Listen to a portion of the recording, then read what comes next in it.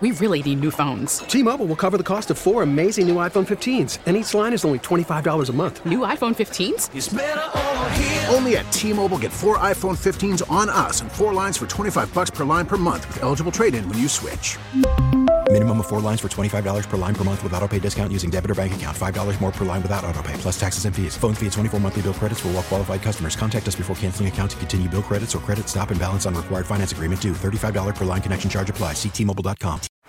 Baseball is in full swing. NBA playoffs are heating up, and your NFL team is gearing up for training camp. Listen to the latest on the teams you love here on the Odyssey app. The biggest sports radio stations in the country, providing unrivaled local coverage of their teams, all in one place. Exclusive interviews with players, coaches, and team executives, streaming live and always available on demand. Stay in the know with your favorite teams right here on the Odyssey app.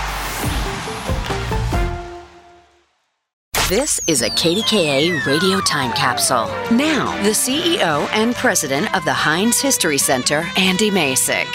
The triangular parcel of land where the city's 3 rivers meet played a pivotal role in American history and became the birthplace of Pittsburgh. In 1753, young George Washington identified the strategic importance of the confluence of the Allegheny and Monongahela rivers, which he called the Forks of the Ohio. The site became an important center for trade between American Indians and European traders in the 18th century and a key military stronghold during the French and Indian War. In 1755, British General Edward Braddock failed to capture French Fort Duquesne, constructed at the point the year before, but in November 1758, the French finally relinquished control and burned the fort to the ground. After discovering the torched remains of Fort Duquesne, British General John Forbes immediately ordered a bigger and stronger fort to be built on the site. He named it Fort Pitt in honor of British Secretary of State William Pitt. Forbes, who hailed from Scotland,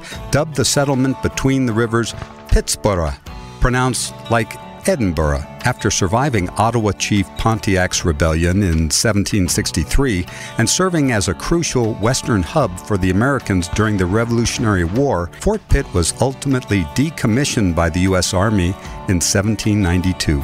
By the late 19th century, Pittsburgh's industrial boom transformed the point into a railroad and business center, and a transportation hub as factories and railroad yards crisscrossed the Golden Triangle. During Pittsburgh's Renaissance in the 1950s and 60s, the site was cleared to create Point State Park. The Fort Pitt Museum, part of the Heinz History Center museum system, tells the story of the region's pivotal role during the French and Indian War and the birthplace of Pittsburgh.